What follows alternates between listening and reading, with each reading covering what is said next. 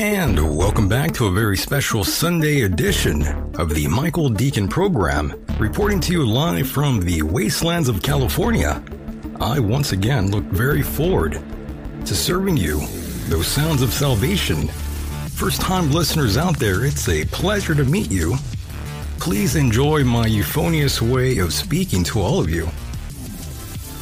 Don't enjoy me too much, though. They'll get rid of me. Keep that in mind. Joining us tonight is Mr. Brad Olsen, and he is currently waiting on the line. I would do the intro for him here, but I don't want him to wait around too long. Brad, how are you?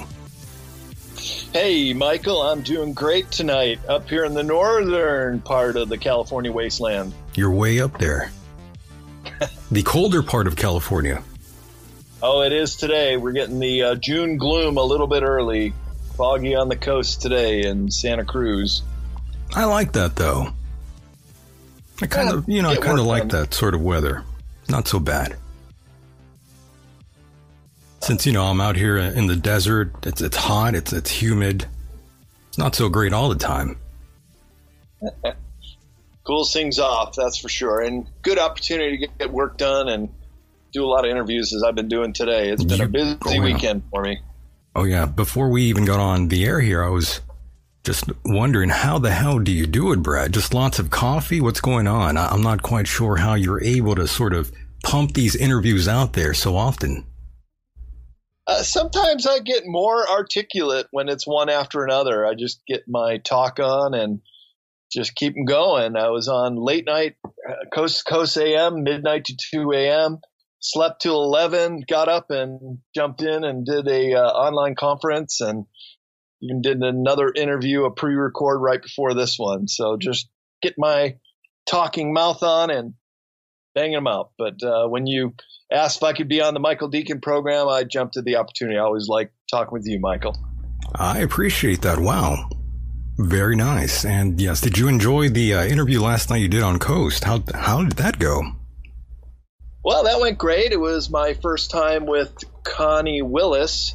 She's a great host. She wanted to do a deep dive into Antarctica, which I went down to Antarctica about 2.5 years ago. As far as I know, I'm one of the only researchers in this field that went down there with the expressed reason of looking into all the many anomalies that we've heard exist down there, and found a few. Didn't find others, but the interview went great last night. She texted me this morning, said it was really fine, and producers thought it was good, and all's well that ends well. Very nice. Everything turned out great. And of course, Brad owns a publishing company, and he also, of course, is a respected author. His books have reached a wide audience across the nation and has won numerous awards and all across the round earth.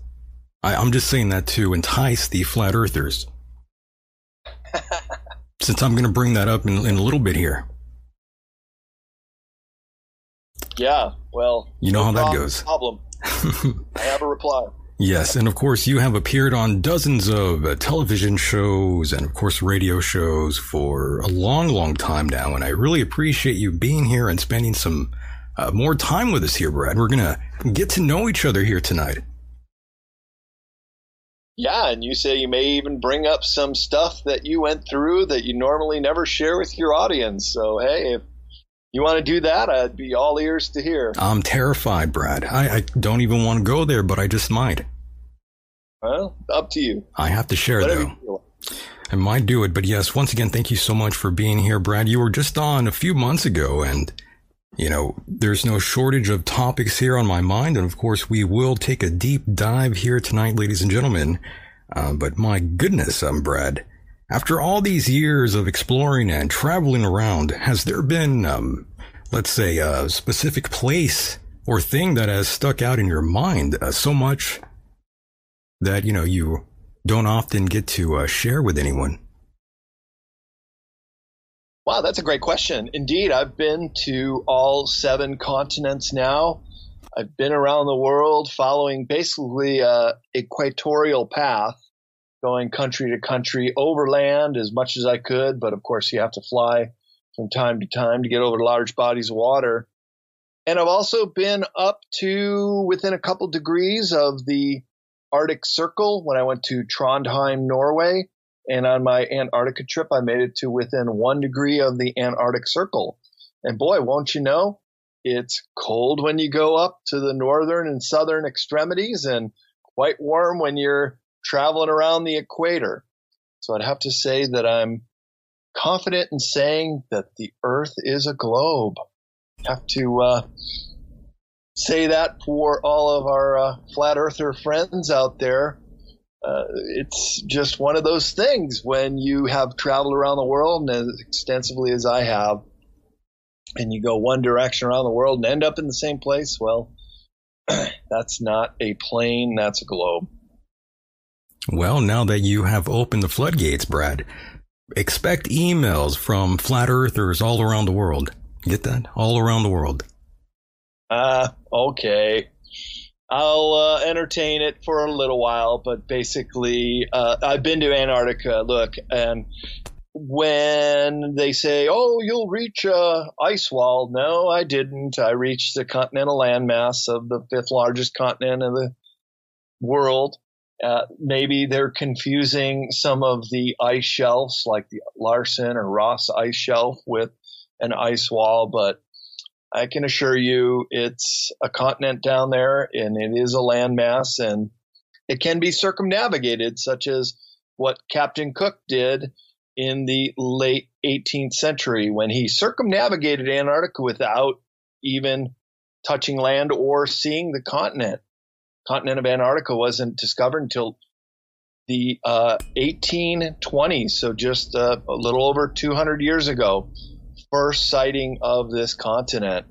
But what's interesting, Michael, is in my presentation that I give, that this land had been known in the Piri-Reis map, which shows islands under the ice, which are now finally being understood that they exist.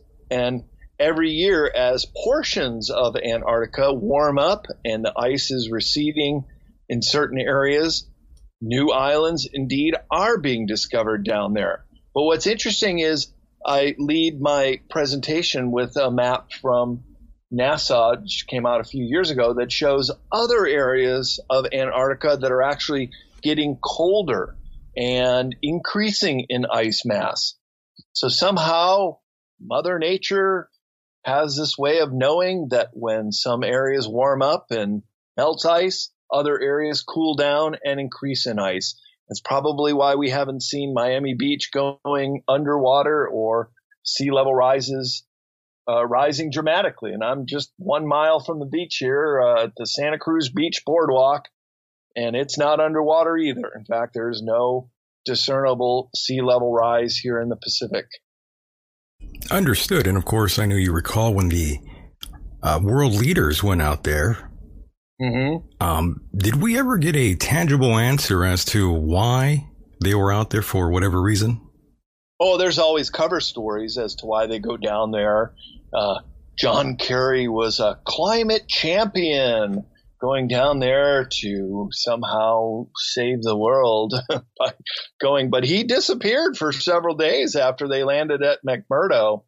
What I found the most interesting is the Patriarch Kirill, the leader of the Eastern Orthodox Church, who had just recently met Pope Francis right before his trip, the first time that's ever happened in many years, where the Eastern and Western heads of the church met. Usually they're quite on each other as being not the true prophet. Well, Patriarch Kirill, he goes down there right after an armada of Russian ships left Jeddah, Saudi Arabia.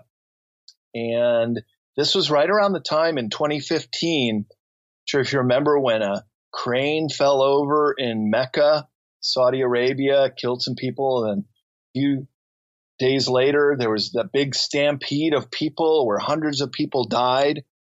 That's the cover story again. But the alternative narrative of what really happened in Saudi Arabia and why the Russian fleet was there was to collect this Ark of Gabriel.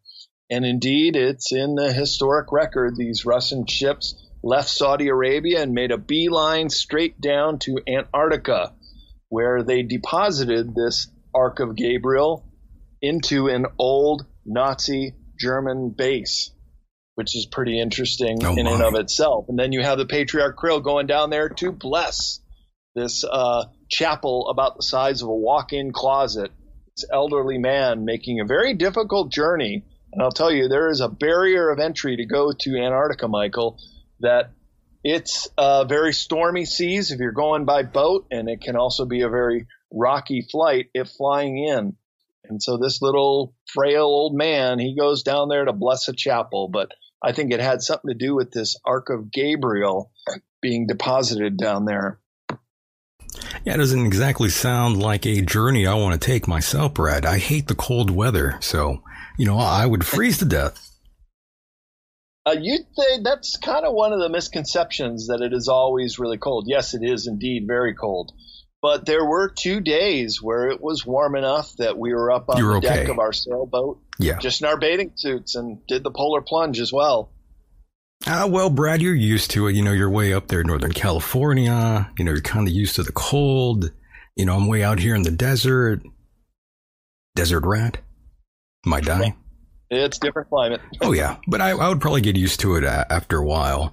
And that reminds me, out of nowhere, I'm watching the Godzilla versus King Kong movie, and all of a sudden they talk about Antarctica all of a sudden. And out of nowhere during the movie, they talk about the hollow earth theory. I didn't expect it to go there. That's so funny you bring that up, because a few of my other interviews have talked about that. Really? Godzilla coming out of Japan, right? And then this hollow earth. Well, let's just look at what Antarctica is. It is the highest elevation continent because it has 2 miles of ice over the polar plateau. It's also the most volcanically active continent in the world, with 91 known volcanoes and plenty of geothermal activity, which could have the propensity of creating these large under ice domes where some of these volcanoes or geothermal vents are warming things up down there. And it is known that there is a large no-fly zone over a portion of the South Pole. That is the approximate area where Admiral Byrd, who is also a flight pilot, had seen what was this big gaping hole in the ice. Well, there's a perfectly logical explanation that it could just be warmed up through volcanic activity and melted a hole so big, about 40 miles across, he felt comfortable enough dropping his plane in, circling around, and being able to still fly out. What he said in his diary was that there is exotic flora and megafauna down there in that location. Now, I can't verify that. I didn't get to the South Pole area, but even if I did, they wouldn't let you fly over this one section. But some other whistleblowers have said they've seen it as well. And that may open the idea that Antarctica could be an entrance to this inner Earth area.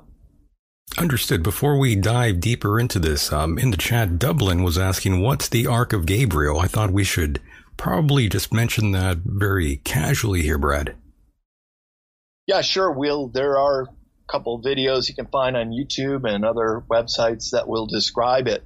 It is, as best as I can understand, something similar to the Ark of the Covenant. Right. It is this biblical era artifact that has some kind of power to it, or it emitted an energy burst when they discovered it in Saudi Arabia, and that's what killed the people and why the Saudis had to get it out of there. And it was the Russians who stepped up and said, all right, we'll help you do it. And they were the ones that went to port and loaded it up and got it out of there. And where did they take it? None other than Antarctica to the New Schwabenland area. Hopefully that answered his question, but yes, it's a holy relic. Look it up. Yes.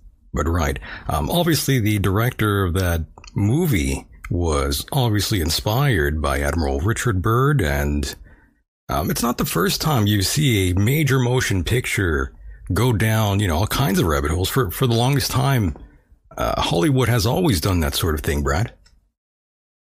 It sure has, and it's funny how art imitates life, or vice versa. Life imitates art, and how they'll do this predictive programming, Michael, and put things like the Black Goo and Prometheus and other movies, as well as certain tidbits of the inner earth, such as in your Godzilla movie, where they will give us a little snapshot of how Hollywood envisions it, or to give us this little taste of what might be. But since they're putting it into a Hollywood movie, that we're not quite getting the true reality picture of what it is. Right. And of course, once you start looking into all these sort of things, you come across the Germans who are very much interested in all these sort of theories, the Hollow Earth theory. They're into the occult.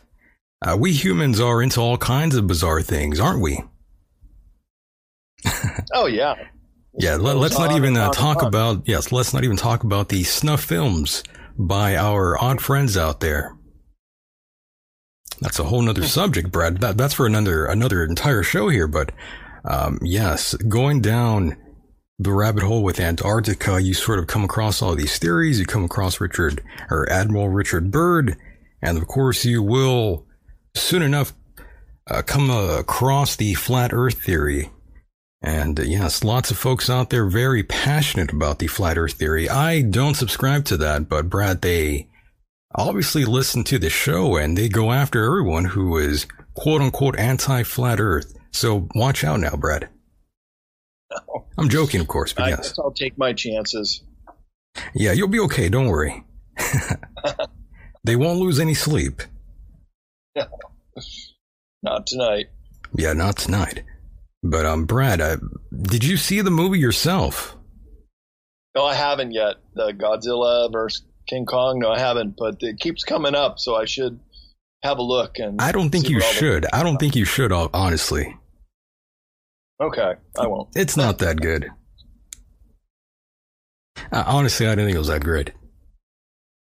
You could live without it, Brad. It's okay.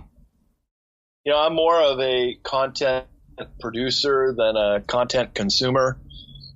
I really don't ever watch television or care what's on, and a lot of movies slip by me. I'll catch them later if people say, oh yeah, you got to see this, and like Prometheus with the Black Goo references, right, which by the way is down there in one of the islands off of Antarctica, South Thule Island.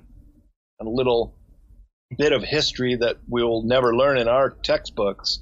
But you can find some of this on Wikipedia, for example, that the Falkland War actually divided into two naval groups. One that went to fight the Falkland Wars that we do hear about in history books. But there's another group that went off to the South Shetland Islands, and then another chain south of there called the South Sandwich Islands, in which southern Thule Island, Thule, is the southernmost part of that chain. And the surrender papers of the Falkland Wars were surrendered right off of South Thule Island, this frozen island that had a research station called Corbetta, Uruguay, that was studying the Black Goo. And the British were really there to collect this Black Goo and take it back up to the Marconi laboratories to try to backward engineer it. And that's where things went awry. And the Black Goo escaped. And many scientists died under very mysterious reasons and auspices. They would say some committed suicide or went crazy, and this black goo escaped. And isn't it interesting that around the late 1980s, after the black goo escaped, this is around the time you start having the Morgellons syndrome start popping up all over the place, which shows signs of having some of this AI sentient black goo as part of these fibers that are said to erupt out of people. And yes, they are sprayed on us through the chemtrails, but also these Morgellons are now out into the world. And when they come out of the skin after the fibers leave, they do leave behind a black gooey residue that takes much longer for the skin to heal up. I say this because I do suffer from Morgellons myself. Oh, wow. And I have a chapter in my new book called Beyond Esoteric called The Morgellon Nanobots. So I've been studying this subject now for over a decade because I myself have been afflicted by it. And how does that affect you, by the way, Brad, for those that don't know? Well, it's more of a disfigurement, creating these sores on the skin that take quite a while to heal up. Most of mine have completely gone away. It's not too apparent anymore, but I have the greatest amount of sympathy for those who are suffering from this. That sounds painful. Oh, yes, it's quite painful. Absolutely. Wow. And these things are little buggers, and they are artificial life forms, and they don't want to die. They fight back even when you're trying to attack them and get them out. Probably the most famous person who's had Morgellons is the folk singer Joni Mitchell, and she called them the alien fiber. The alien fiber, wow. Okay. Yeah. Let me read you her exact quote. Sure. Which has come out, and I'll read it from my book, Beyond Esoteric, Escaping Prison Planet, just because it's better to let her, in her own words, say what this alien fiber really is. Absolutely. And yeah. Flipping here now to try to get to the right page. The dark agenda of synthetic biology, including what Joni has said.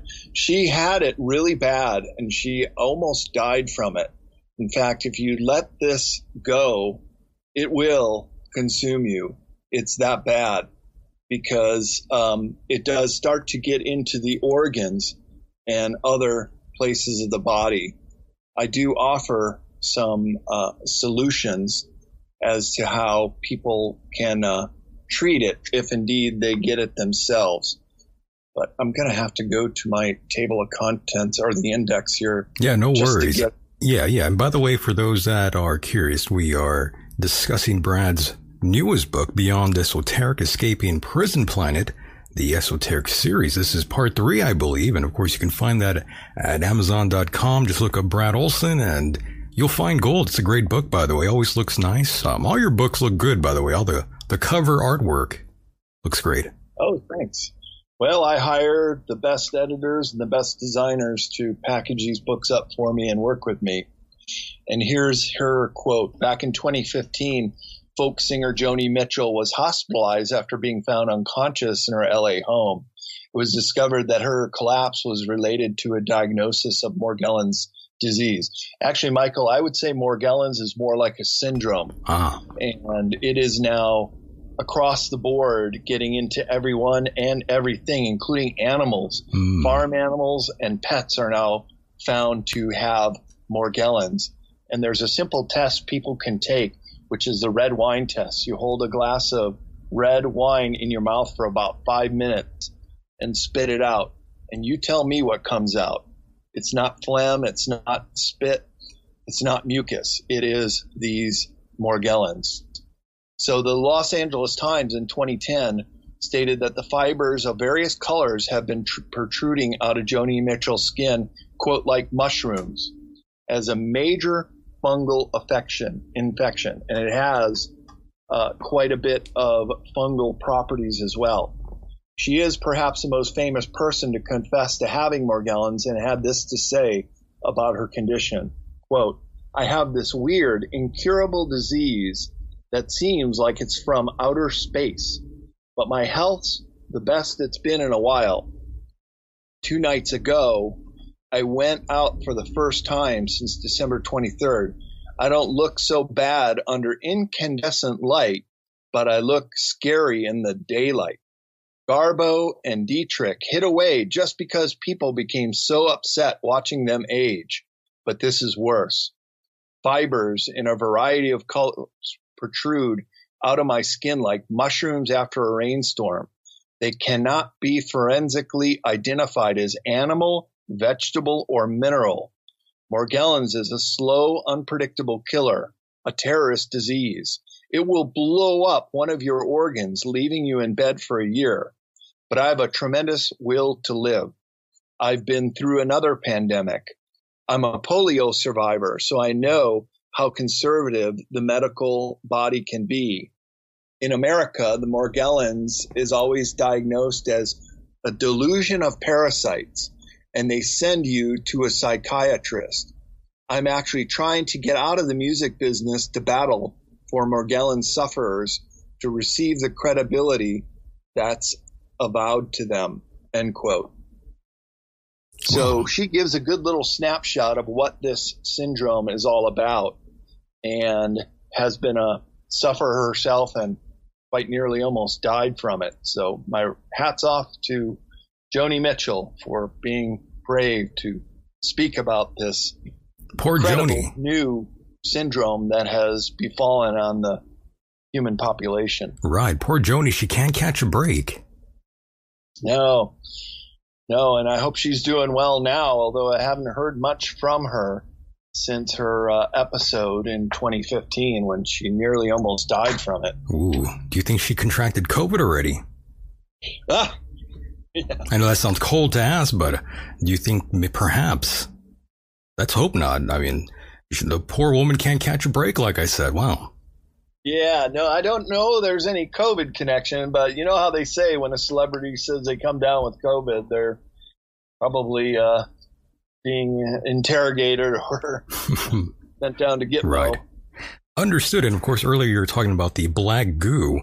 By the way, was this the same black goo that has been historically used by ancient Egyptians to, cover the tombs and all that? Goes, and I do cover it in my book, Beyond Esoteric, the general idea of what it is, that there are 2 kinds. That there is one that is organic and endemic to our planet, and then another kind that has been brought here by ETs, and this is the one that has recently escaped from the British laboratory, Marconi Laboratories. Some great researchers, and I do stand on the shoulders of some of these gentlemen. Harold Kotz-Vella has done many talks about the black goo, and I've spoken to him on the phone on an interview before. And David Griffin, who's been on the BASIS project with Miles Johnston, and I've talked to Miles about it too, face-to-face at UFO Mega Conference a couple years ago. And all 3 of these guys have said that this black goo is nothing like they've ever seen anything else, and do also attribute it to being of an alien nature. I see. Especially the stuff that came out of the southern Thule Island. Understood. And Brad, before we dive deeper into all these things here, I completely forgot to ask you one of the original questions I had in mind when we were talking about Antarctica, and that is Atlantis. I'm sure you have taken plenty of time to study that. Do you think it actually existed at any time, or is it just, another theory of such? Oh, I would say most certainly Atlantis was one of the antediluvian civilizations before we've been told as history is supposed to have started in the Fertile Crescent, right, in Sumer and Egypt. And that's where all the great civilization has started. here in the Western world. Well, that's a very narrow way of looking at history, because you can find artifacts under the ocean, megalithic buildings that still defy how they were created, as well as what might be under the ice of Antarctica. And I do look into this in my presentation called The Hidden Anomalies of Antarctica, which I'll be presenting at Contact the Desert at the end of June. People want to go to my workshop.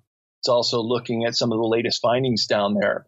And I was very interested in looking into this, Michael. I was looking into whether there could be pyramids poking out through the ice, or archaeological digs of megalithic structures that are reported to be down there under the ice, as well as this idea of megafauna and megaflora being part of the history of Antarctica. And I'll tell you that yes, sir. Absolutely, positively, that they have found fossil records of ferns and tropical plants, as well as dinosaur species that could have only lived when Antarctica was a steamy, hot jungle. And it was before it was covered in ice.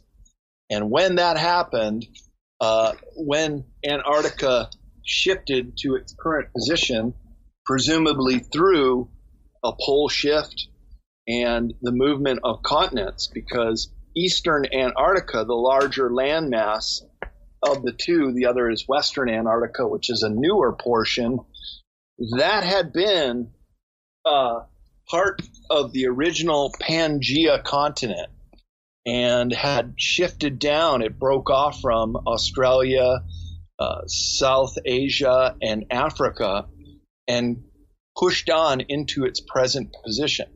But Antarctica, under the ice where the western portion was, came down from the mid-Atlantic ridge. And that is the portion, the Palmer Peninsula, that finger of land that sticks up towards South America. That's the part that I visited 2.5 years ago. And that is a much newer portion of the continent. It's 700 million years old, which is new in geological terms. And that is the purported evidence of Atlantis under the ice, where it's being pointed to that there are some archaeological digs down there, although I couldn't find any direct evidence when I was there of anybody that knew about it. But supposedly that could be Atlantis under the ice. Nice. In that portion of the country. I like that notion. But we won't know until we find out, though, right, Brad?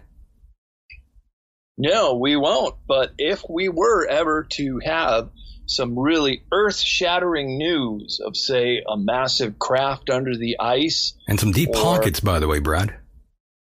Yeah. Going to cost a lot. Or perhaps the giants coming out of Antarctica being dug up. I'll tell you, that is the precursor for what Project Bluebeam would be, the big fake alien invasion. We'll get into that, yes. Skull to voice to skull technology, making us think that we're seeing the coming Messiah. It all starts out, and I offer the timeline in my book, Beyond Esoteric, that it all starts out with some mind-blowing archaeological finding of ET craft, giants, or an antediluvian civilization. And then it leads to the Messiah in the sky. In every country, depending on where they're at, will hear voice to skull of Jesus in Christian countries, Muhammad in Muslim countries, Buddha in Asian countries. And then it would be this big holographic alien invasion. And all of it is a false flag operation. Not to say that what they're finding in Antarctica would be fake. Yeah. But they would use it as a lead up to do this ultimate false flag attack against the world. And that would be what would set up, that would fully implement the New World Order agenda. I want to circle back to that in a moment here, but I want to mention the Sumerians really quickly. You know, I always wondered, how could the semi-savages in that fertile crescent you mentioned, suddenly give life to such an advanced culture that birthed us with astronomy, mathematics, and written language, and so forth and so forth. I don't need to go on. Brad, you get the big picture here. Yeah. I don't think they get enough credit, Brad. Well, they don't, nor do the pre-dynastic Egyptians. And why do you think that you have the best built pyramids with the most sophisticated technology, including megalithic architecture in the Great Pyramid itself, as being the older of the pyramids, and all the successive pyramids after that are inferior in design? So how is it that you have the best blossoming of culture, creating architecture like the Great Pyramid, in a way that we're still playing catch up and trying to figure out? Whereas also in Samaria, you have some of the oldest culture, as you mentioned, creating science and mathematics. And we're just playing catch up and trying to understand everything that they knew. It's almost like if it's the oldest, it should be the more primitive. But in this case, it is the most refined. And it's always been an issue with Egyptologists, that how could this culture and technology be so advanced in the early on stages and then get worse as time goes on? Yeah, it's a trip, really. We are a culture that seems to forget so easily. We have ADD, Brad. And amnesia. Amnesia, right, that too. And Brad, it always goes back to Egypt, and of course the cover artwork here is of the goddess Isis, as you know. It always goes back to Egypt and all this sort of thing. It's like clockwork. Yeah.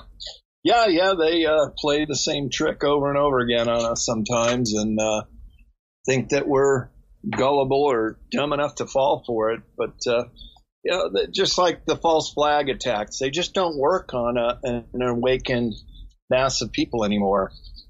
This is a Masonic republic, Brad. I've been saying that for years.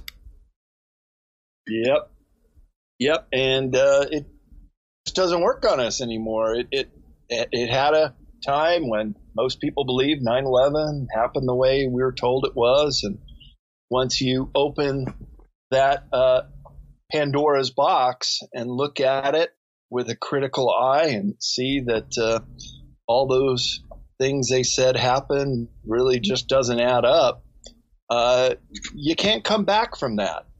And that's where I think a lot of people in the truth movement are. They've just been fooled so many times. You can't get fooled again, as the Who sings to us. Right. And of course, some people out there, you can't really convince them of a lot of things. But do you blame them? You can't necessarily blame them entirely. People lie, and nothing is ever what it appears to be, Brad. I learned that on my short time here on this island Earth. Nothing is ever what it appears to be. No, it's not. And that's why the Michael Decon program is such a great resource for information, to look at things with a critical eye in a different way and give people the opportunity to see things for what they really are. Absolutely. And by the way, Brad, before we jump back on track here with all these things, I'm going to take you down the rabbit hole for a second here. What exactly is your opinion on Elon Musk and his plans for the future? Yeah, I'm kind of on the fence with this guy. I mean, things look so progressive and right on, and now he's pulling back from Bitcoin and telling people to get into this Dogecoin, and I don't really know. He might be just a total sociopath who's very concerned with his image, but is playing to the dark side. But on the other hand, he's released this very efficient Tesla vehicle that doesn't need gas. So I don't know. What do you think about him? I'm so glad you asked, Brad. Well, let me begin slowly here. I don't know too much about him in his personal life, but in his future endeavors professionally, I mean, I admire the man. I do. I will be honest. I do admire the guy. However, I don't know about any of you at home, but anytime I hear about someone that has the most wealth in the world wanting to send people to another planet eventually, that sort of raises a few hairs and eyebrows. And, well, Brad, let me just say this. Eventually, Earth will be no more. Something is going to happen to this planet, Brad. You know that. I know that. Everyone knows that we are on borrowed time, essentially. But no one knows when that's going to happen. But let me ask you this, though, Brad. If you did have an opportunity to, like, actually experience that part of life, you know, where humans must abandon the Earth, would you be down to, like, experience something like that, Brad? I mean, I would. I kind of want, you know, I kind of want to hit that fast forward button. That time, I want to have that time machine to take us to that time where, you know, humans must decide, are we going to stay here and be destroyed on this island Earth, or are we going to get our ass off this planet and go to Mars or somewhere else, Brad? Just like the Buzz Aldrin shirt, get your ass back to Mars. Right. And what if we were able to terraform Mars or another planet? There's so much talk about this planet being overpopulated. Well, what if people would volunteer to just go up there, and you could have a plot of land and be a farmer and live another life on another planet? I think there'd be a certain percentage of people that would probably go for that. They'd be down, right? So they'd be down to leave. It doesn't need to be a depopulation agenda. Just let people voluntarily go. Perhaps they would like the challenge of starting new somewhere else. But, Michael, I've been around the world. I've been to all 7 continents. I'll tell you, this is a beautiful planet. There's so much here that is worth preserving. And that's what I think we should be focusing our attention on, is how to make this the garden planet it's always been. And cleaning up our act. Look, it's really the humans that have sodomized this planet itself and made it the shite hole it is, as David Icke says. Well, you can use profanity here. It's okay, Brad. It's okay. You're okay. I said it in the English kind of way. That's true. You did. A very polite way. In an imitation of David Icke. At the apex of human civilization, how is it that we would be trashing this planet to such an nth degree? So what we really have to do is clean this planet up and clean up the act. Look, there's gyres of garbage in our oceans that are the size of Texas. Well, there's technology that could clean that up. If we were just to be able to release free energy, for one example, and use free energy to, say, create desalinization plants that don't, right now, the energy to create desalinization plants are so high that only countries like Saudi Arabia and other oil-rich countries can do it. But if free energy were to create desalinization, we can make the deserts gardens again, flowing with fresh water. We could use them to put out bots into the gyres to clean up all the garbage out there and repopulate the ocean with many of the large fish that once populated our ocean, such as tuna, which is over 90% denuded from the ocean, and so many other things we could do just with releasing free energy. So that's really part of the picture, is getting this technology back into the hands of the people and using it for good ways to restore the environment and the many different climate zones that could use some technology to restore it back to its pristine state, which is not at the moment. So you are supporting the Green New Deal. Is that what you're saying here, Brad? Not quite the way. Not quite. Okay. I mean, there's always a money option with that. I'm more of an altruist, doing it in service to others, to do it because it's the right thing to do, and that is to save this planet so it doesn't get so degraded that people are wanting to leave here and go on to another planet and try something new. Well, I definitely believe there is climate change and global warming and all that shit, but Brett, I don't think the Earth is just going to end in a few years. That's definitely not how I envision it myself. No, but on our present course, it would just continue to be degraded. Right. Already, it's not really a good idea to eat too much fish because of all the mercury in it. I kind of stopped eating fish. I really lowered the input. I'm sure you have too, Brad. Yeah, of fish, tuna, shrimp. Yeah. It's plastic, all that shit. Stuff that you don't need, Brad. Not as much anymore. Certainly not because of, and even the farmed fish is not good either. Ooh. And I do miss salmon. I do miss a good sushi meal, but you really have to limit that to about once a month, I think. I'm a sucker for salmon though, Brad. That's, I can't quit the salmon. Sometimes even the shrimp. It's kind of hard. Yeah. And why should we have to be limited? Because we're polluting the ocean so bad. That's a wrong direction. We pillage the earth, Brad. Yeah. Indeed. And now, Brad, I'm going to switch gears ever so slightly here. That brings us into more modern times for a moment here. But June 1st is near, and some say full disclosure is coming. Do you think the government will actually, disclose the truth about extraterrestrial life, Brad, as they claim they will? Right. Allegedly. Congress is tasked to have the Pentagon release these files, and tonight as well is going to be on 60 Minutes for the first time ever. They're doing a spot about UFO disclosure and these videos that have been coming out of the Pentagon. So it is like this drip, drip, drip of disclosure, Michael. Yeah. But now it seems the floodgates are going to come wide open in June, and we could be seeing some big booms on the horizon. I hope so. I did get an email from Stephen Bassett saying something about a 60 Minutes interview later on tonight. And I thought, I haven't seen 60 Minutes in, it seems like 60 years, but I'm not even 60, Brad. But for that segment, I think I'll try to find it online and watch it. I'm with you there. I would like to see how they treat it and see if they, at the end, put the old fear, uncertainty, and doubt into the piece, which is the normal way the mass media would treat subjects such as disclosure or anything UFO related. So we'll see how they treat this one, if it's in a serious note or just kind of tongue-in-cheek at the end. Word. Some people in the chat are saying 60 Minutes was all old stuff. So that's already it's a bit of a letdown already from the chat.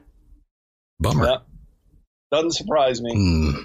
Well, I hope it's not another runaround per se. Some people believe the government will use this as a way to cause fear and chaos and create a fake alien invasion. And Brad, you were sort of hinting along that sort of thing earlier in the beginning of this interview. That's right. Well, what we need to all keep in mind is holographic technology has come a long way. I mean, they're already rolling out Tupac Shakur or Michael Jackson going on tour as holograms. Oh, my. And nobody can tell the difference otherwise.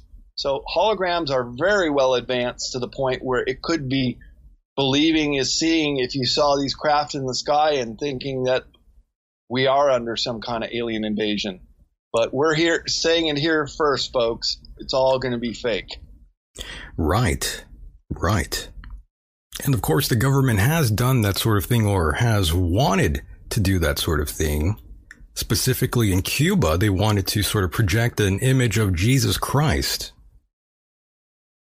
Right. And that's another part of what Project Bluebeam would be all about, is putting these religious figures in the sky. And can you imagine though, Brad? Can you imagine that people somewhere out there, they were in some sort of locked room behind, closed doors, lots of windows. These gentlemen are thinking, how the hell are we going to scare the hell out of a huge population of people? Oh, well, let's project an image of Jesus Christ. That's insane. That would get people's attention, wouldn't it? Wow. People are insane, Brad. Yeah, people are very superstitious in this world, not just people in this country, but even more so. And I've spent many years abroad, and I can tell you that people don't. It's a form of ignorance when you just believe what you're told or take the dogma as fact in your life.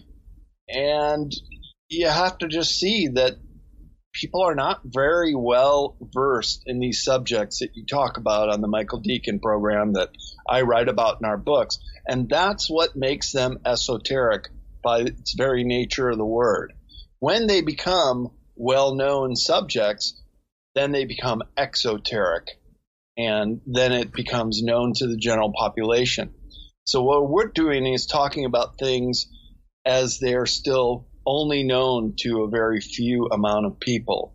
But hey, that's where the fun is. That's right. That is where the fun is, and we'll have some fun in a second here. Brad, be honest with me. Do you think Michael Jackson was guilty of those allegations brought forth to him? I did see that two-part documentary called Escaping Neverland, and it did seem pretty believable what those guys were saying that were taken up by him. And I don't really. But it's been ruled out that they were lying, though. Oh, was it? I wasn't aware of that. They threw it out. They said not enough evidence to prove anything here, move along. But Brad, I still think there might have been some shenanigans at one time or another behind the man in the mirror, as they say. Right. Yeah, a little smoke and mirrors there. And there's also talk that he may have faked his own death, that he just wanted to, and certainly had enough wealth to just step out and go live his life on some tropical island somewhere. And wouldn't doubt that, just the same way that supposedly Princess Diana did the same thing, or JFK Jr. Or Hitler, for that matter, went to Argentina. Right. His own death. I think there's the best evidence of all.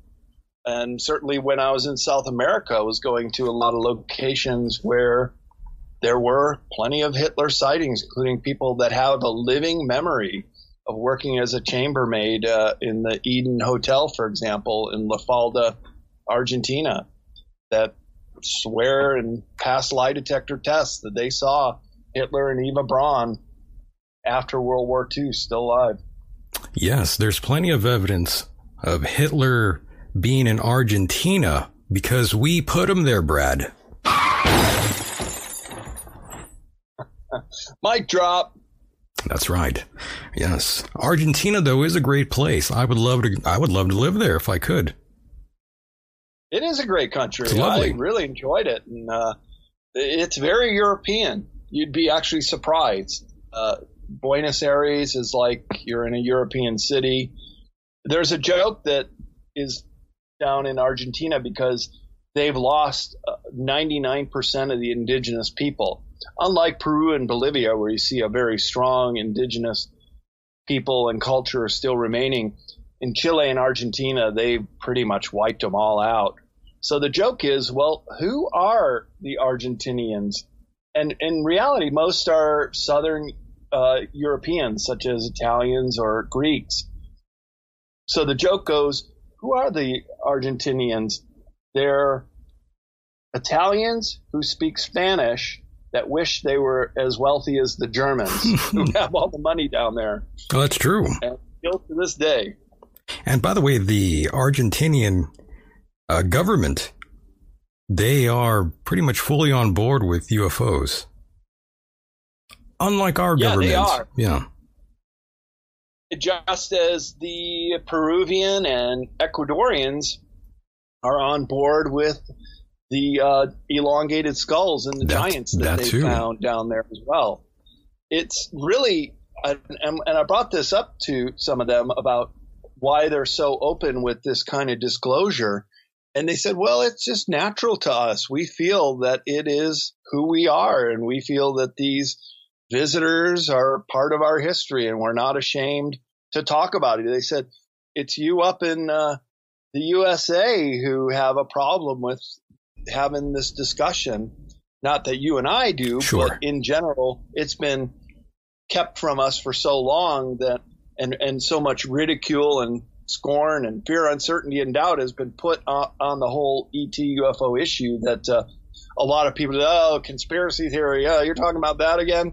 They're just knee-jerk reaction to throwing the baby out with the bathwater on this subject. It's pretty interesting, though. I mean, you do have times where ufology, it's popular, it comes in cycles, and right now we are sort of dealing with one of those popularity cycles right now on mainstream media. It's being heavily syndicated on mainstream media for the very first time, and not many people care too much, though, Brad. Have you noticed that? There's not that much interest. There is, but not as much as you would suspect. I mean, most people would be thinking, really, there might be ET, and other people out there are like, well, who cares? When is Donald Trump coming back? And really, and I know, this is the most important story in humanity's history. If we can prove and talk quite intelligently about making contact with higher intelligent extraterrestrial civilizations that could potentially change the entire course of civilization that we're on, you can't have a bigger subject to talk about. It's pretty crazy. It's pretty nuts. People scorn this subject. Yeah. Yeah, so much going on right now. Maybe people are just overwhelmed by everything. I might go into that later on here on the other half of this program. And of course, you are invited to stick around for that, Brad, and listen to me go even crazier with certain things, but that's up to you. But back to ufology for a second here. All these stories have been coming out, and of course, a video was released recently by, what's that gentleman's name? Jeremy Corbell, right? Yeah, I know Jeremy. I've met him. Right. That video of, what was it? It was being recorded on some kind of gun, I believe, on some sort of gun camera of a UFO descending into the ocean. I'm sure you saw that footage yourself, right, Brad? Quite amazing. Yeah. Amazing. These, submersible UFO craft. And that is a common characteristic of some of these UFO craft, is they have just as much of an ability to come in and out of the depths of the ocean as they do to fly vertically straight up and cross over through dimensions at a quick 90-degree angle. And isn't it interesting that part of the narrative of the Battle of High Jump off of the coast of Antarctica included these submersible UFOs coming up out of the ocean, and that's how they confronted Admiral Byrd's armada and sunk one of the ships. I was expecting you to energy weapon. I was expecting you to say that, Brad. And yes, the energy weapon that lots of people have been experiencing in Cuba, for instance, years ago, and most recently as well. These sort of energy-directed weapons. It's being popular again. Right. So I think you're referring to the microwave weapons against our staff in the embassy in Havana, Cuba.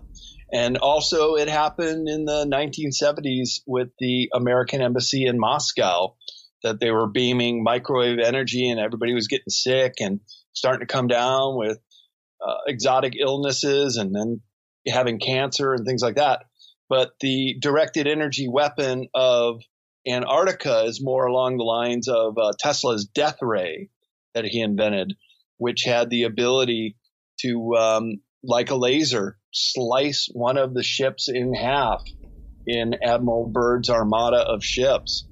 And as a show of force, hey, don't mess with us down here, they turned around and left 2 months into the 6-month expedition. And on the way back, Admiral Byrd, he had a big mouth, more than the military wanted him to. And he said, we will be confronted with a new enemy that has the ability to fly pole to pole at incredible speeds. Here's him saying this in early 1947. And to date, Michael, I don't know of any craft that can fly pole to pole at incredible speeds. They're not sharing that information with us. I agree. Once again, I'm not certain if you I have seen all the footage, but I'm sure you have. But I mean, the audience out there is who I'm talking to right now. I'm not sure if you guys at home have seen all the footage, but it is rather remarkable. And I don't know exactly what the hell it is. I was just thinking, Brad, it might be some kind of drone of sorts. It seems to be attracted to water, evidently. And is this thing sort of like powered by the ocean somehow? Who the hell knows? Is it coming out of the hollow earth? Who knows? More questions than answers, that's for sure. Yes, it's quite fascinating. And of course, there are those out there who dismiss it all. They say this is rubbish. This is nonsense. Well, those are the people that are the last to really get it. And we can't concern ourselves too much for their ability to catch up. It's kind of like the bad student in school. Right. They're going to get the C's and D's and F's because they just don't really have what it takes to keep up with the class. Understood. And by the way, Brad, have you experienced anything, paranormal, or have you seen any lights in the sky yourself? Anything of that nature? Well, yeah, I sure have. It all started in the summer of 1997. I was up camping with a few friends at Crater Lake in southern Oregon. And we were just watching a really pretty sunset, getting ready to hike back to our camp. And all three of us saw this very bright streaking light for several seconds across the sky. And it was going towards the deep depths of Crater Lake. And it broke off into a perfect square blip. I'll never forget it, and I still can't explain it. We just fell to the ground laughing because we all saw it. And as we were running up the hill to go talk to our friends to see if they saw it, we saw the exact same phenomenon over Mount Shasta, about 50 miles south in the distance, of this bright streaking light breaking off into these perfect square blips right into the mountain itself. Now, it could be some kind of exotic weapon or technology or interdimensional craft. I still can't explain what I saw, but I know I saw it, and they did too, the people I was with. And this is what really set me off on my whole journey of trying to understand the UFO extraterrestrial question here on Earth, the whole exopolitics. And I write about it in Future Esoteric, The Unseen Realms, book 2 in the series, in my setup to this book, that this is this moment in my life where I was confronted with something of such enormous magnitude that could clearly, if understood, change our understanding of who we are in this world, and or at least some kind of exotic technology that we still didn't understand. And since then, I have seen quite a few anomalous lights and pertaining to craft in the sky, always over volcanoes. That's the common denominator. At Mount Adams, at the Esoteric Ranch, all night, coming and going, in and out of the mountain there. Up at Mount Shasta again on another occasion, as well as seeing other things in volcanic areas in South America, just anomalous lights flaring up and then fading back down, in Sedona, Arizona as well. That's pretty tame though, Brad. I mean, I'm asking if you've experienced anything crazier than that though, not just lights in the sky, nothing to kick up the ante here that you've never really shared with anyone. That's all I can come up with. Just these anomalous lights in the sky, but behaving in ways that airplanes or satellites aren't known to do. Yeah, I hear you. Okay, I was just hoping that maybe you had, some sort of experience you never really shared with anyone because it's so damn crazy. You would think, no one's going to believe me after this. How about you? Have you seen a UFO per se? Brad, I've seen all kinds of crazy shit in the sky out here. I live in the desert and there's a naval facility, so, there's all kinds of things out here. Right. But yes, I've seen some stuff, but my God, Brad, I do have a rather weird thing to share with you that I don't normally talk about here because I I feel like like I go back and I hear it and I think, my God, that guy's insane when I hear myself talk about it. I don't want to be one of those guys, but I mean, I'm going to have to share this with you, Brad. And, you know, everyone out there can ridicule me all they want. You know, I'm not really selling anything at all. This happened. And just like you, Brad, it was sort of like a shared experience. You know, there's people around you that also saw this object in the sky, so they know that you're not crazy because they saw it too, correct? Right. Yep. Well, as you know, Brad, you've gone out to contact in the desert out there in Joshua Tree for a long time now, years, correct? Yep. I experienced some pretty wild woo stuff out there myself, Brad. In the Mojave Desert? In the hotel room. What happened? I'm still trying to figure that part out, to be honest. And, Brad, I was doing this show years ago, back 2016. Well, sort of the same show, slightly different show. And I said on the air, and this is on record. I said, if I don't experience anything out there in contact in the desert, that I'm not going to talk about UFOs or any of this anymore. That's it. I'm done. I said that on the air. And I happened to make my way out there to Joshua Tree, Brad. And on the very first night, with my friend in the hotel room, watching TV, the lights, are off. Just the TV's kind of on. We're having this conversation.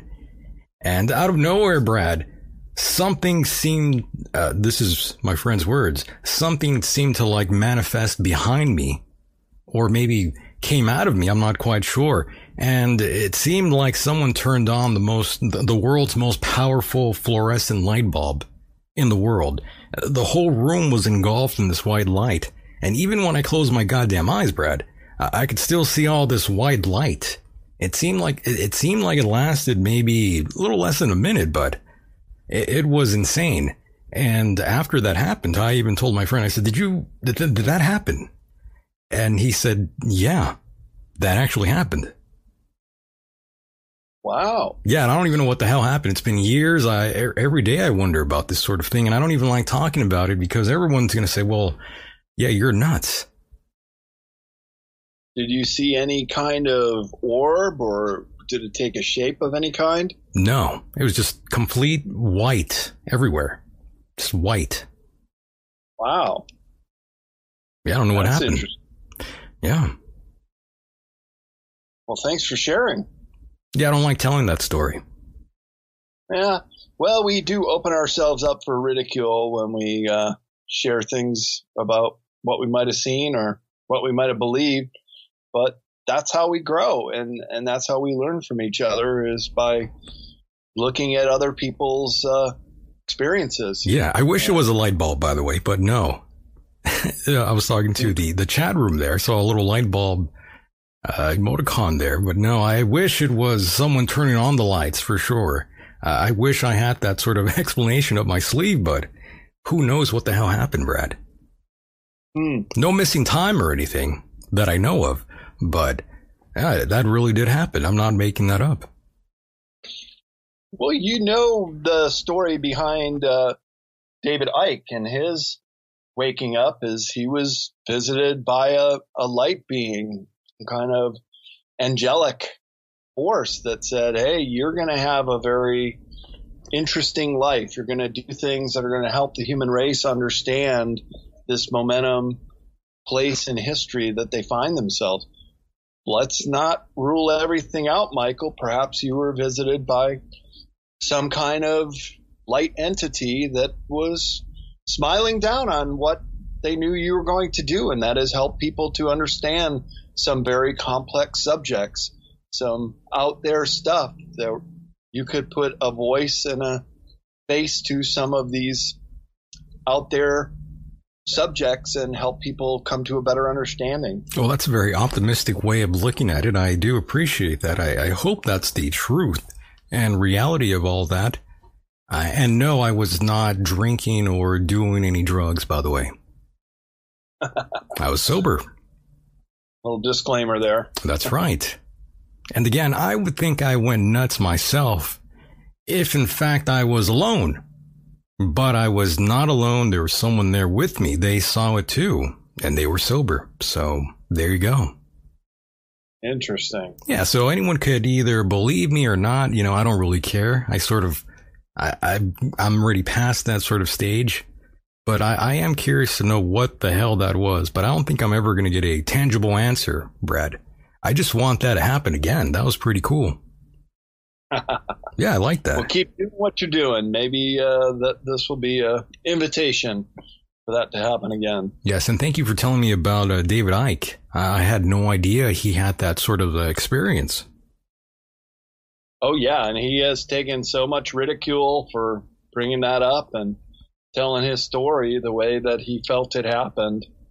But that's his journey. That's how it all started, because he was just a sports guy, right? He was a soccer player, and then he was a broadcaster, and then all of a sudden he does this 180. 180, and right? Starts getting through all this material. Yeah, that's true. And I have interviewed his son, by the way. Yeah, I've met his son. He's a great guy. Gareth Icke. You know, I talked to him way back 2015, and now when I compare him to the 2021 version of Gareth Icke, a different individual. He's changed a lot. How's he changed? Not in a bad way. I just think he sort of like went down the same pathway that his father did. He sort of, he's following along in the same footsteps. Oh. He wasn't like that before. He wasn't so vocal about, all these things that his father is into. Well, I know he's a real talented musician. Oh, that he is. Right. The 432 produces music according to the Sacred Harmonics. And I've heard his CD. It's pretty good. Yeah, we like Gareth here. He's a good guy. Got to bring him back on. And by the way, as we also shift gears again, very so slightly here, I wanted to sort of mention your book again. Beyond Esoteric, Escaping Prison Planet. I did want to ask you, do you feel like a prisoner within the system we are in, Brad? I've often thought that we should be living on a utopian planet. Ever since I was a little kid, I couldn't understand how there could still be wars in this world, how there could be so much inequality, how 1 in 5 people will go to bed starving tonight. Why can't we share the resources? Why can't we put an end to war? Why can't we release this technology, which could have a freeing effect on our world? So my interpretation of Prison Planet is really as simple as, let's just have this technology and this information shared and released and being able to be useful to the rest of the world. But getting into more of a spiritual connection, sir. Right? That we do have this coming back here on the wheel of karma, that people have created a world for themselves or their own delusion, that they haven't really sought after the bigger questions in life. And it is part of this that we have to overcome our own selves.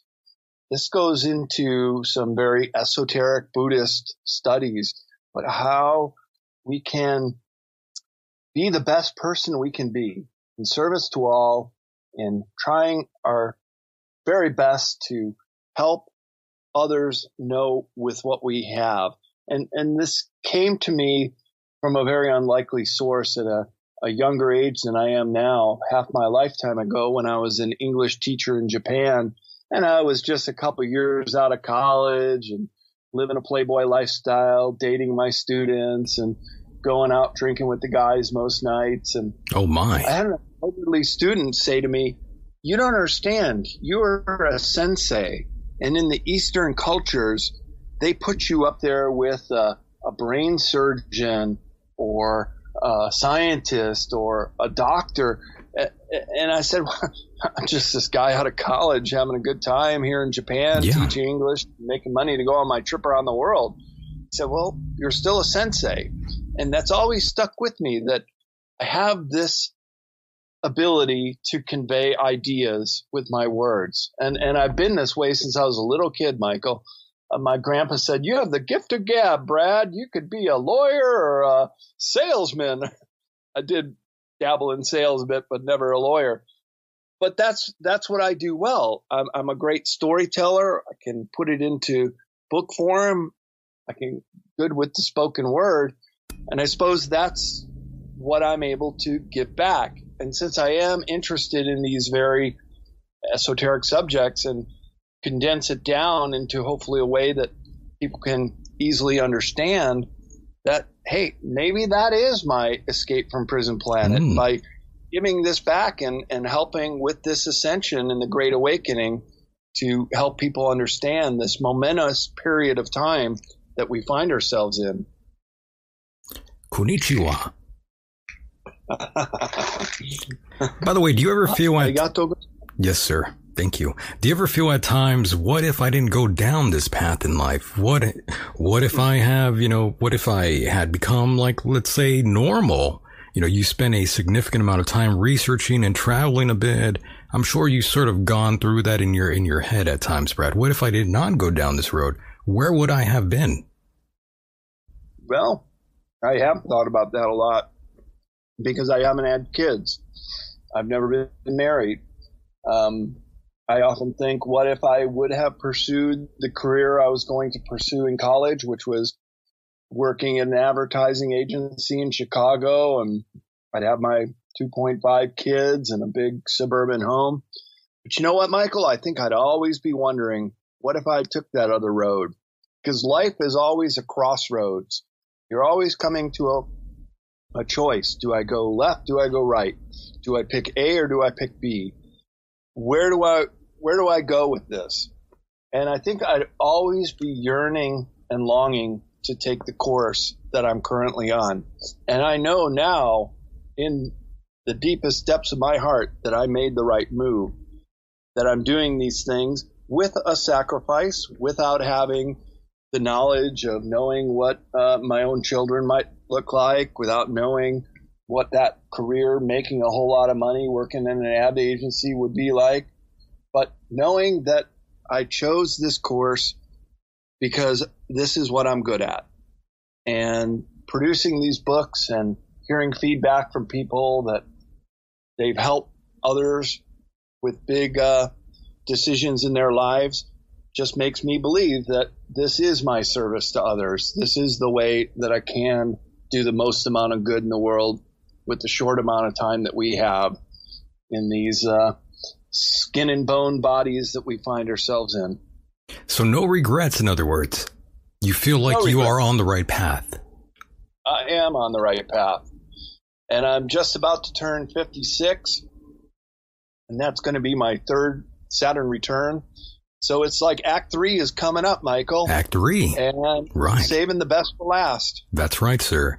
I'm not married, no kids, just like you. And I sometimes wonder, what if I had been quote unquote normal? What if I had just been, another miserable man in another pathetic relationship where my wife doesn't even respect me, or vice versa? Women and men are both capable of doing that, What if I had gone down that road where we both have separate bedrooms, we don't really respect each other, we sort of fall out, we love each other for a couple years, and then that love fades away? Some people don't even believe in love, Brad. Yeah, well, you made the same decision I did, Michael, right. And we're both reaping what we sow, let's say. Yeah, I don't know where it's true.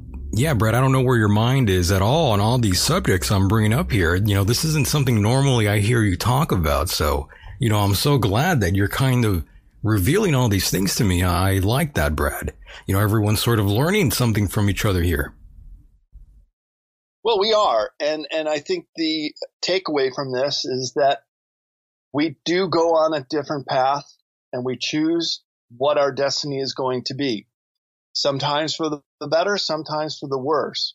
But I think that the real big takeaway here is, are you doing something that's doing good in the world? And that is your personal karma. That is what you will take with you when you pass. And I didn't grow up a Christian or in any religion, but I think I understand what that whole being judged upon death is all about now. Right. And it's not a St. Peter at the pearly gate.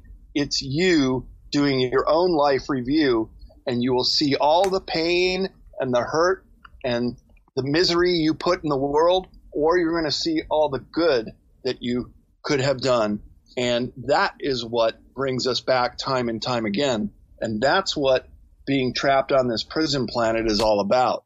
If you don't know how to break that wheel of karma and do only good in the world, once you know that, because once you know that, it then becomes your power, and it also becomes a responsibility.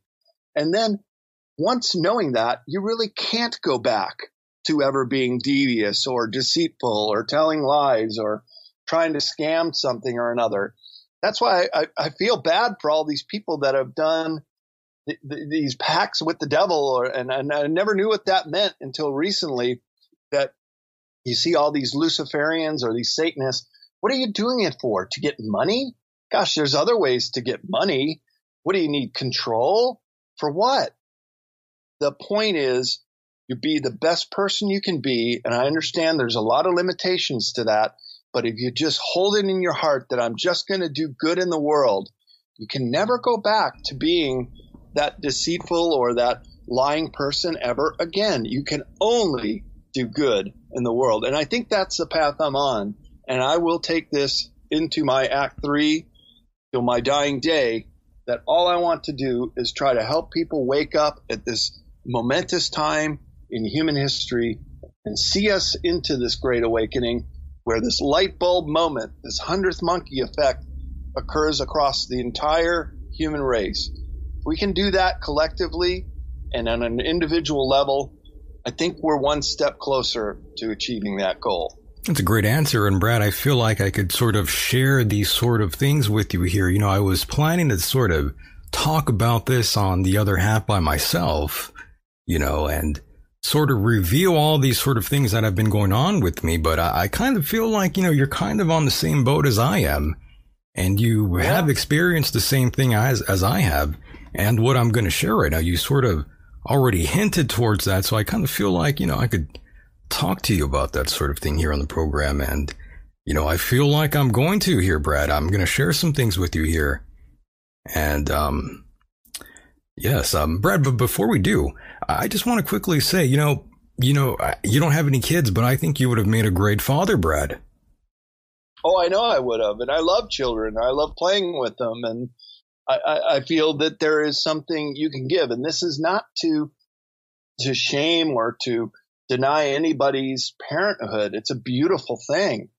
It's just you and I have chosen a different path.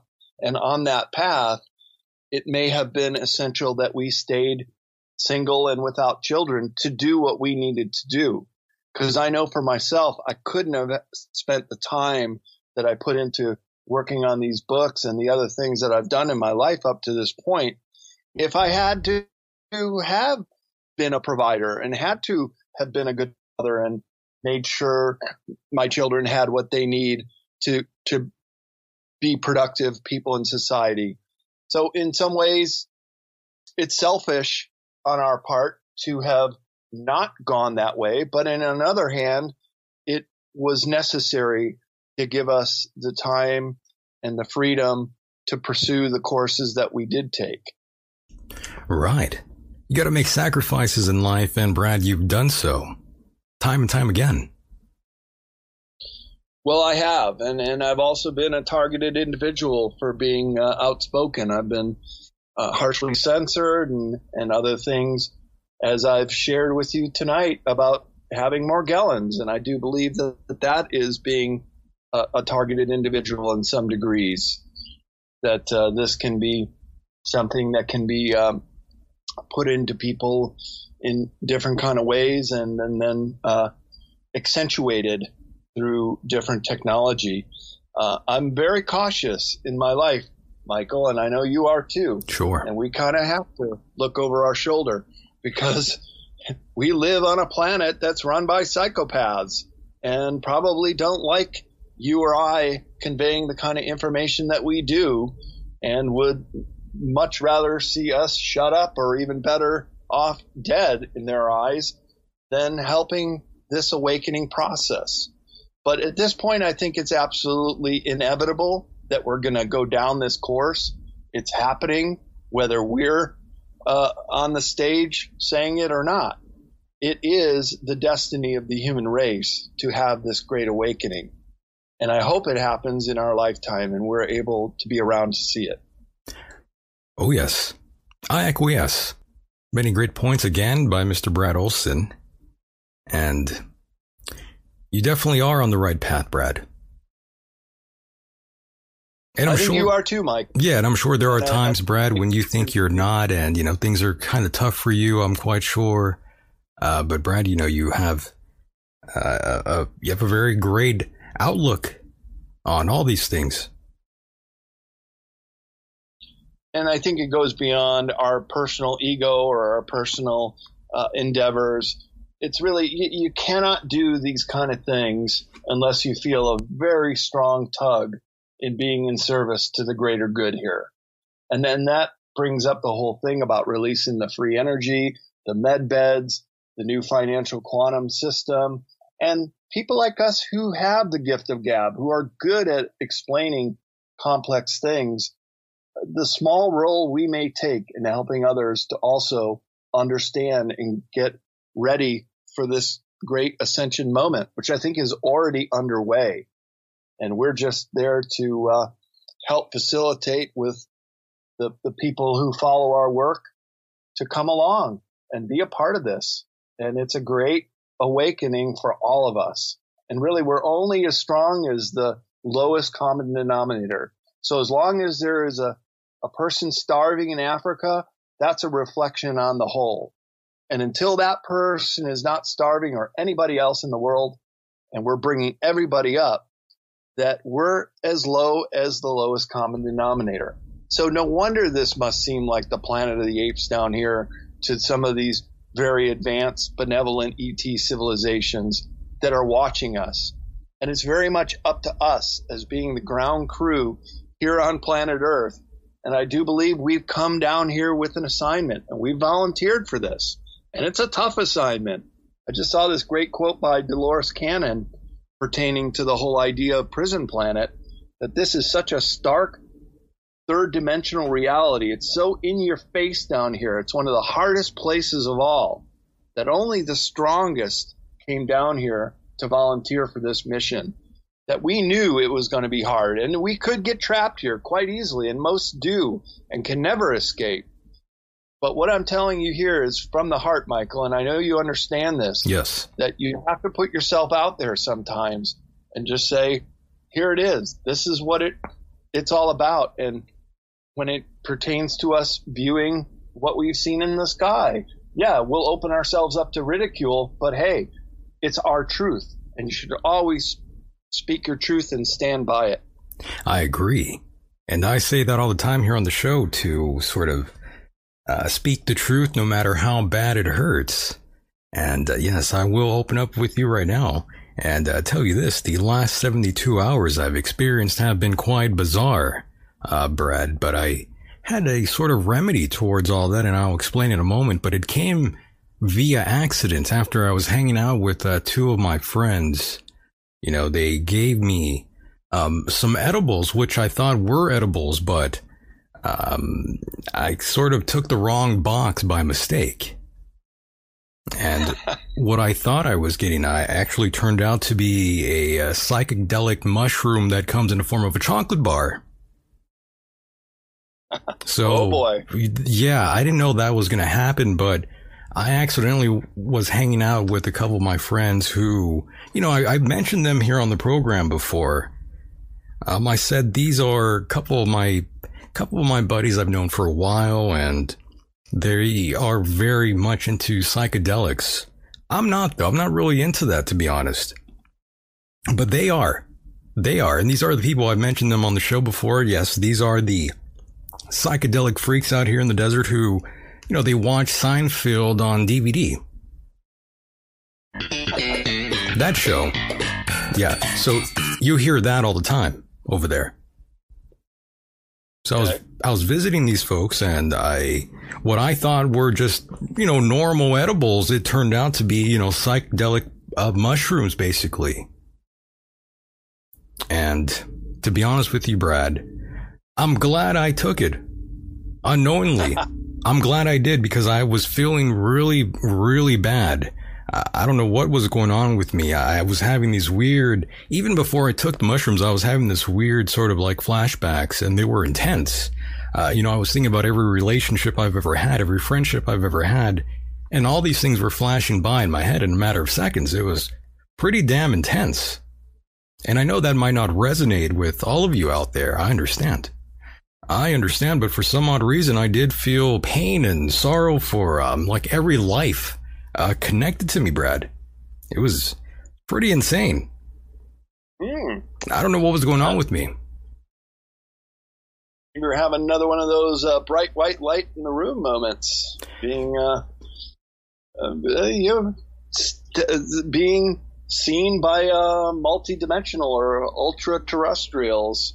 I do believe they exist. Just as extraterrestrials come from the sky, interterrestrials come from this earth, ultra-terrestrials could come from a multitude of dimensions. Right. And no, I was not hanging out with anyone, by the way. I wasn't hanging out with, I wasn't seeing these people. I just ran in there and grabbed what I did. I wasn't actually, planning any of this. I didn't even know what I ate till much later. Till I actually looked at the box. I ate a little square piece thinking this is normal, but it wasn't normal. But I'm glad I did it. But anyways, Brad, this sort of thing, I was thinking about all kinds of stuff, like including my family, including like my uncle that I lost recently. I was just thinking like, my God, I lost all these close people in my life. A little bit before COVID BC took place, Brad. But yes, yeah, and I'm sure you've experienced a lot of this too. People are on the edge prior to COVID, and even after COVID, people are kind of insane now.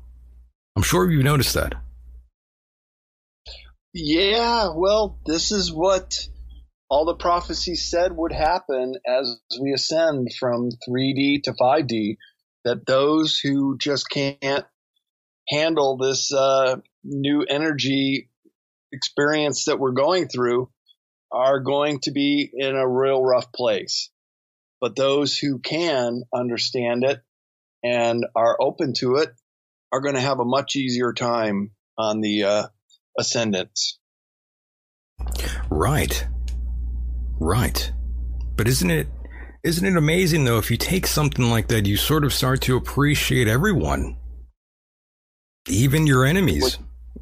As you have to. There are no enemies anymore. Certainly true. Not in the 5D. I mean, this is a realm of love and gratitude and peace that we want to bring to this earth.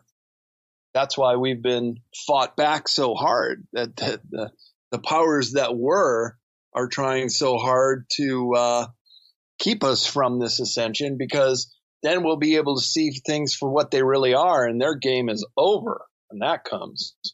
I mean, it's already pretty much over for them anyways. Yes. Long story short, though, Brad, I appreciate everything and everyone now. More so than ever. Yep. Well, the good. You're on the path then, Michael. I think so. I have great love as well for all of humankind, and anytime I see a homeless person, I'll quickly give them $1, or if there's a way I can help. I'm all about that. I'm looking for an opportunity to help. Very nice. Yeah, there are jerks out there. They're mean people.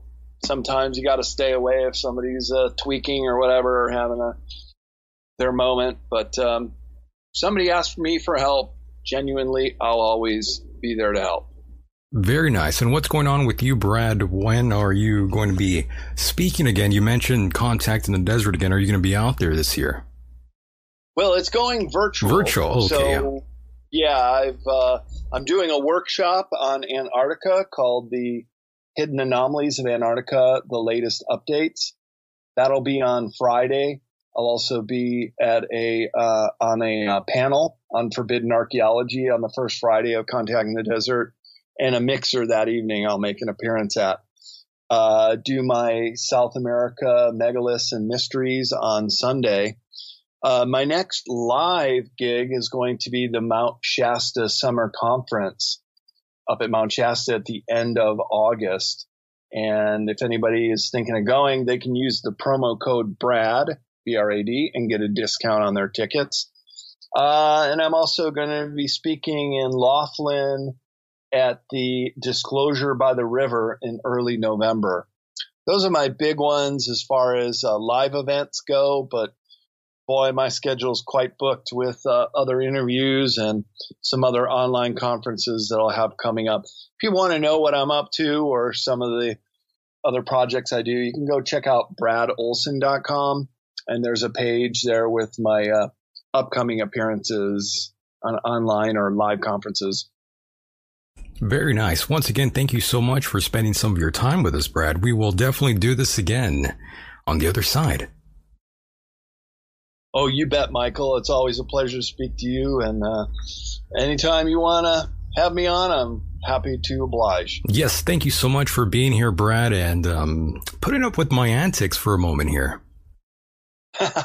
Hey, I'm glad you shared it, and I felt good that I was able to say some things on your show tonight that I haven't brought up on any other interviews. So you have a good way of bringing that out in people and making them feel safe about talking about some of their innermost thoughts and private things in their lives.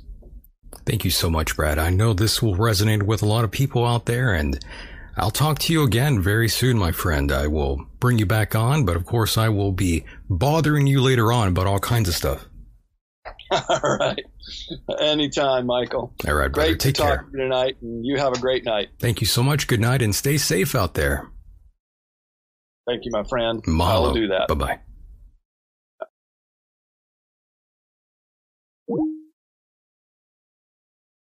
And there he goes, boys and girls. That was Mr. Brad Olsen.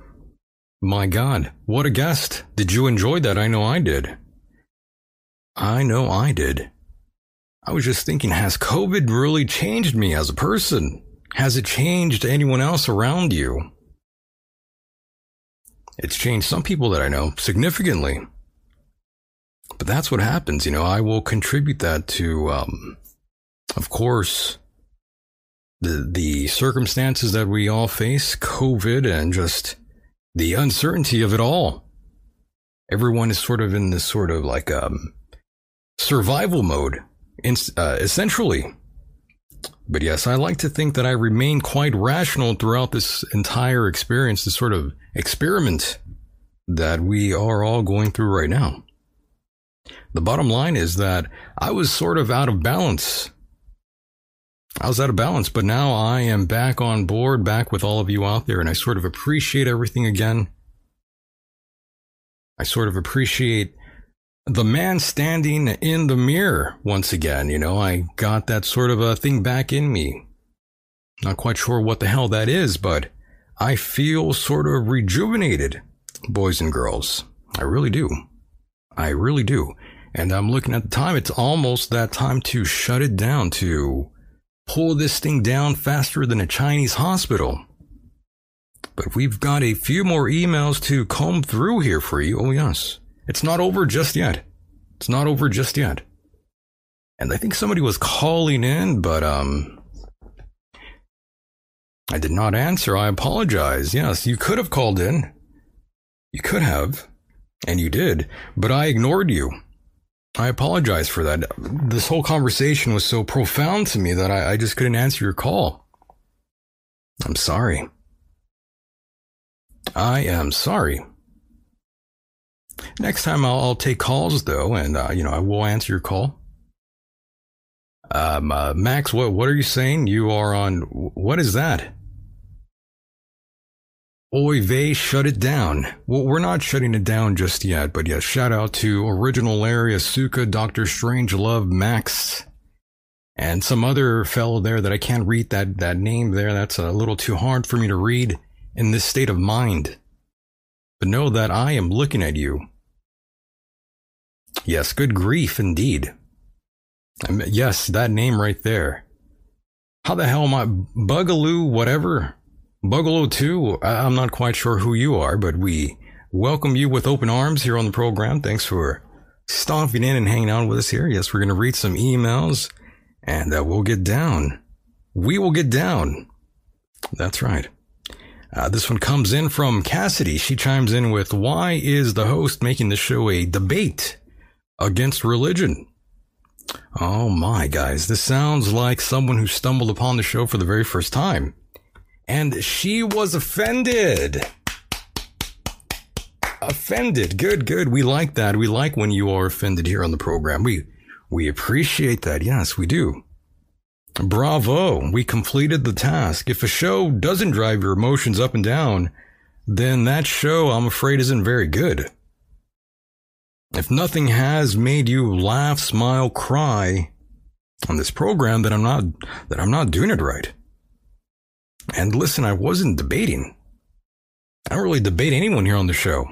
I was simply adding dialogue that would further entice the listeners and the conversation. I'm sure many of you already know that sort of thing. You know, sometimes I have to stir up the drama sometimes. You know, we have to kick it up here. We're only audio, folks, so we have to say all kinds of crazy shit here on the program to make it exciting for the live listener. Original Larry, we love you. Michael, yes, I love you too. Love all of you. Praise Jesus, yes. Praise Jesus. That's right.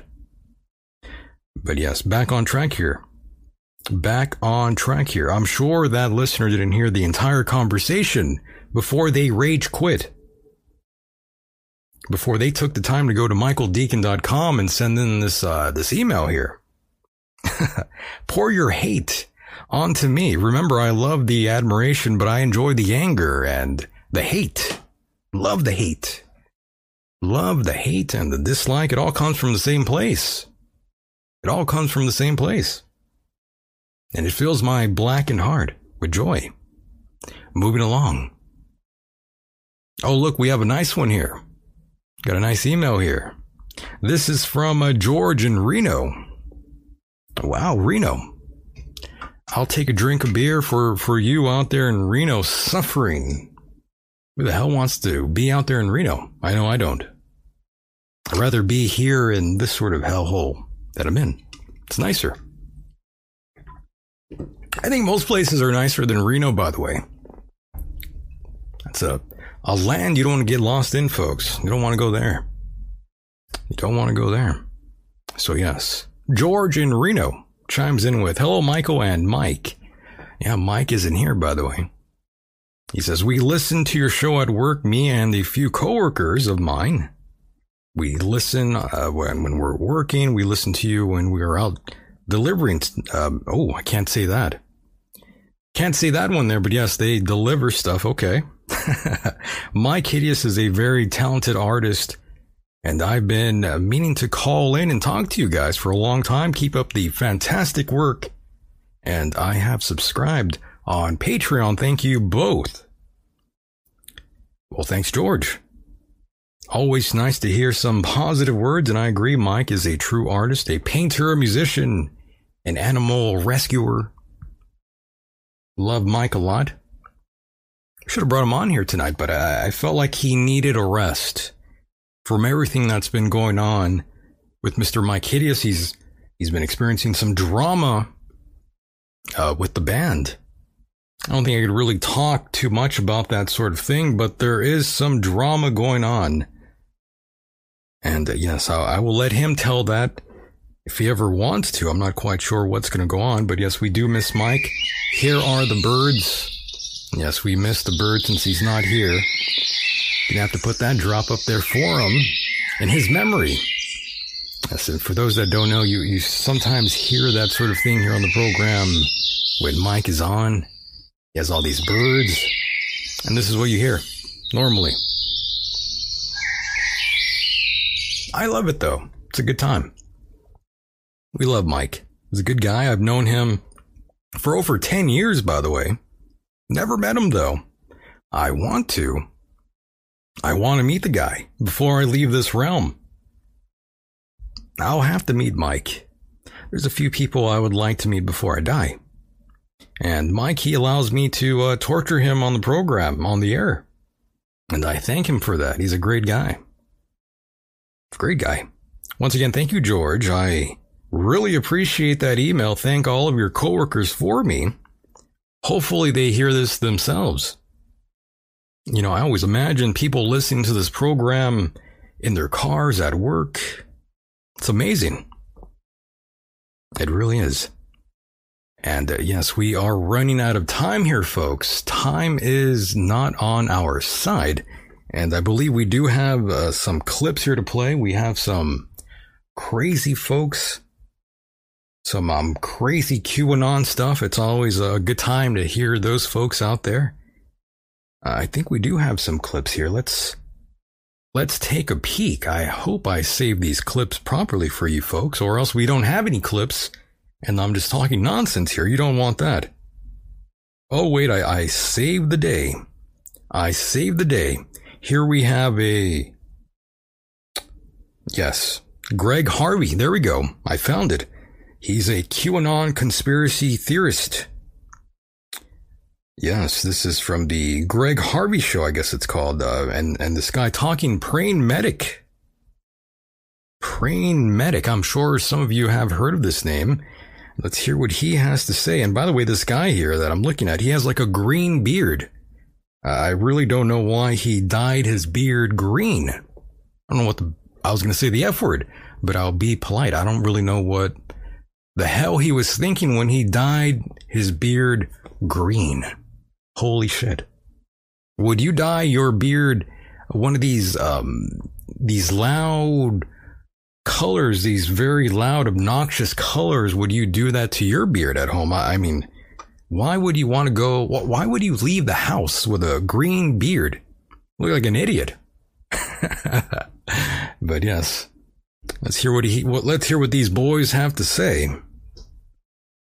It's important for any movement to have both extremes and the moderates, because the people on the extreme, they force the establishment to negotiate with the moderates, right? So if we're in if we're the moderates, if we're in the middle, if we're advocating peaceful means to transform the country, the establishment is going to have to negotiate with us because they don't want to negotiate with the people who are advocating violence. And that's just how society works. It's necessary to have the extremes. It's necessary to have people that are, calling for violence. I'm not saying that we should, but those people force the establishment to negotiate with rational people like us who are nonviolent. Oh, okay. That made plenty of sense, right? To a crazy person. This guy is insane. I don't agree with anything he just said there. But yes, that is Praying Medic, by the way. He is a bit of an idiot. And this green beard guy, you can go check him out at subscribestar.com/greenbeard. So that's sort of like his angle. That's his gimmick, a green beard. So many jokes, but I will sort of leave it alone. Leave it alone. I mean, imagine being that guy waking up every day with a green beard. Just think about that for a minute.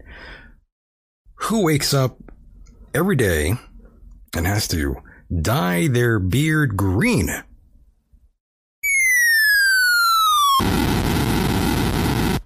Only an idiot. That's who. Only an idiot. I think we do have someone else here. Let's see. Who else do we got here that's been going kind of nutty? Let's look. Look. We got one. We've got a live one here, folks. We got a live one. Holy shit. We got one. Bishop Larry Gators. Yes. He's claiming Tom Hanks, Joe Biden, Bill, and Hillary Clinton are all dead, and they were replaced by clones. That's Bishop Larry Gators. Obviously, he's been doing more than just a couple mushrooms. He's been smoking other stuff, doing other things. We don't know what he's been doing, but this guy is pretty crazy. Let's hear what he's got going on. Tom Hanks is dead. Newsflash. Oh, my. Tom Hanks is dead. That's right. Dead. Joe Biden is dead. He's dead. Yes. Okay? Joe Biden. The Clintons are dead. The Clintons are dead. Yeah. You got clones running this country. Clone War. Right. See, I got the testicular fortitude to say what needs to be said. Why? Okay. Because I'm a man of God. He's a man of God. You have to. Truth. You got these punctified well, I don't want to lose my 501c3. Oh, come so on. we have to use wisdom. Stop. Okay. You need to sit down and shut up. Yes. That's right. That's right. That's okay. Exactly. So Trump is surrounded by the military at Mar-a-Lago. Yes. That's Trump has the nuclear codes. That's right. Trump has the military who turned their back on Joe Biden. That's right. That's right. And Trump has Air Force One. Patriots, QAnons, President Trump is still the president. President Trump, still the president. Yeah. That's where we're at in 2021. Good times. And we will leave you with a parting gift of Paula White. I mean, who does not want to hear this? When I walk on White House grounds, God walks on White House grounds. I had every right and authority to declare the White House as holy ground because I was standing there, and where I stand is holy.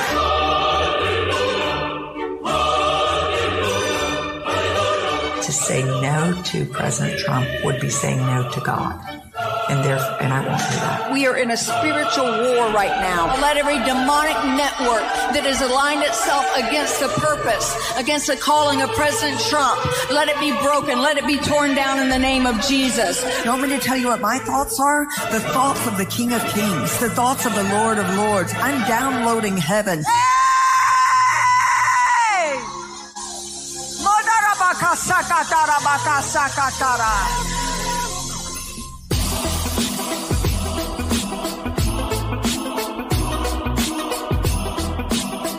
I kind of know I'm a little bit cute, all right? I am Paula, who is pretty. Well, maybe I'm not going to be pretty when I'm 90 years old. Here's this former messed up Mississippi girl who lived in a trailer that they called trailer trash. Daddy committed suicide, got pregnant out of wedlock, been married, been divorced, not just once, twice. People go, well, how'd you become the spiritual advisor of the president? We'll get to that later. It's all in there. Michael Jackson, Kid Rock, the president, it's all in there, all right? Thank you, Paula. What a great job you do. The evangelicals.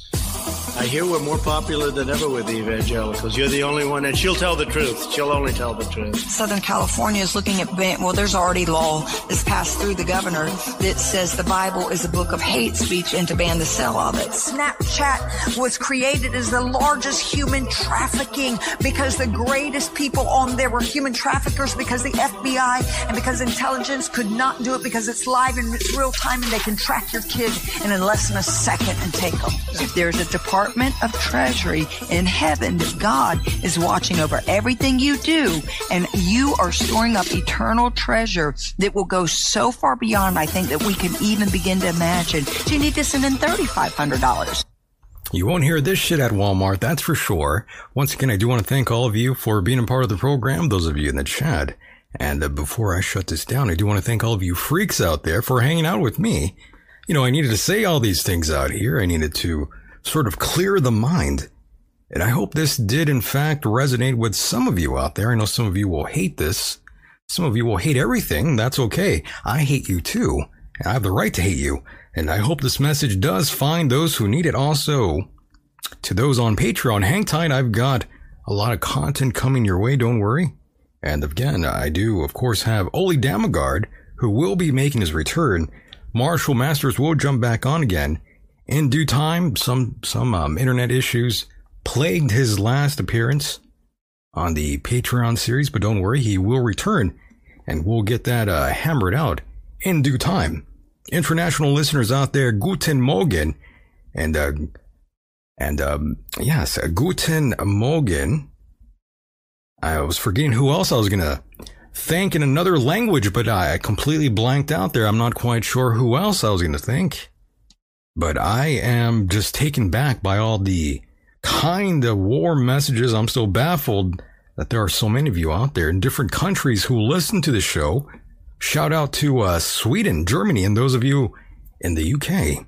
And of course, Australia, I see you out there. And those of you in the Netherlands, that's right, the Netherlands, love you. I see you out there in Russia too. I'm blown away that all of you out there are even listening to the show and listening to a madman possessed. I really appreciate that. I really do. I really do. Thank you guys. Keep pushing and fighting the good fight. Keep promoting this program. I really do appreciate that. And remember, you too can subscribe to the Patreon series, patreon.com/Michael Decon. And yes, that is where rain, well, actually not rain, that is where gold falls from the sky like rain. Yes. And Max Egan, you know, it's funny you say that in the chat room, by the way. Max Egan, he thought he was going to be on tonight, and actually he's actually scheduled for tomorrow night, but you know, he is in Australia, I'm in America, so time's got a little funky there, but don't worry, we will bring him back on in due time. Once again, thank you so much for hanging out with me and putting up with all my nonsense. It's been a blast.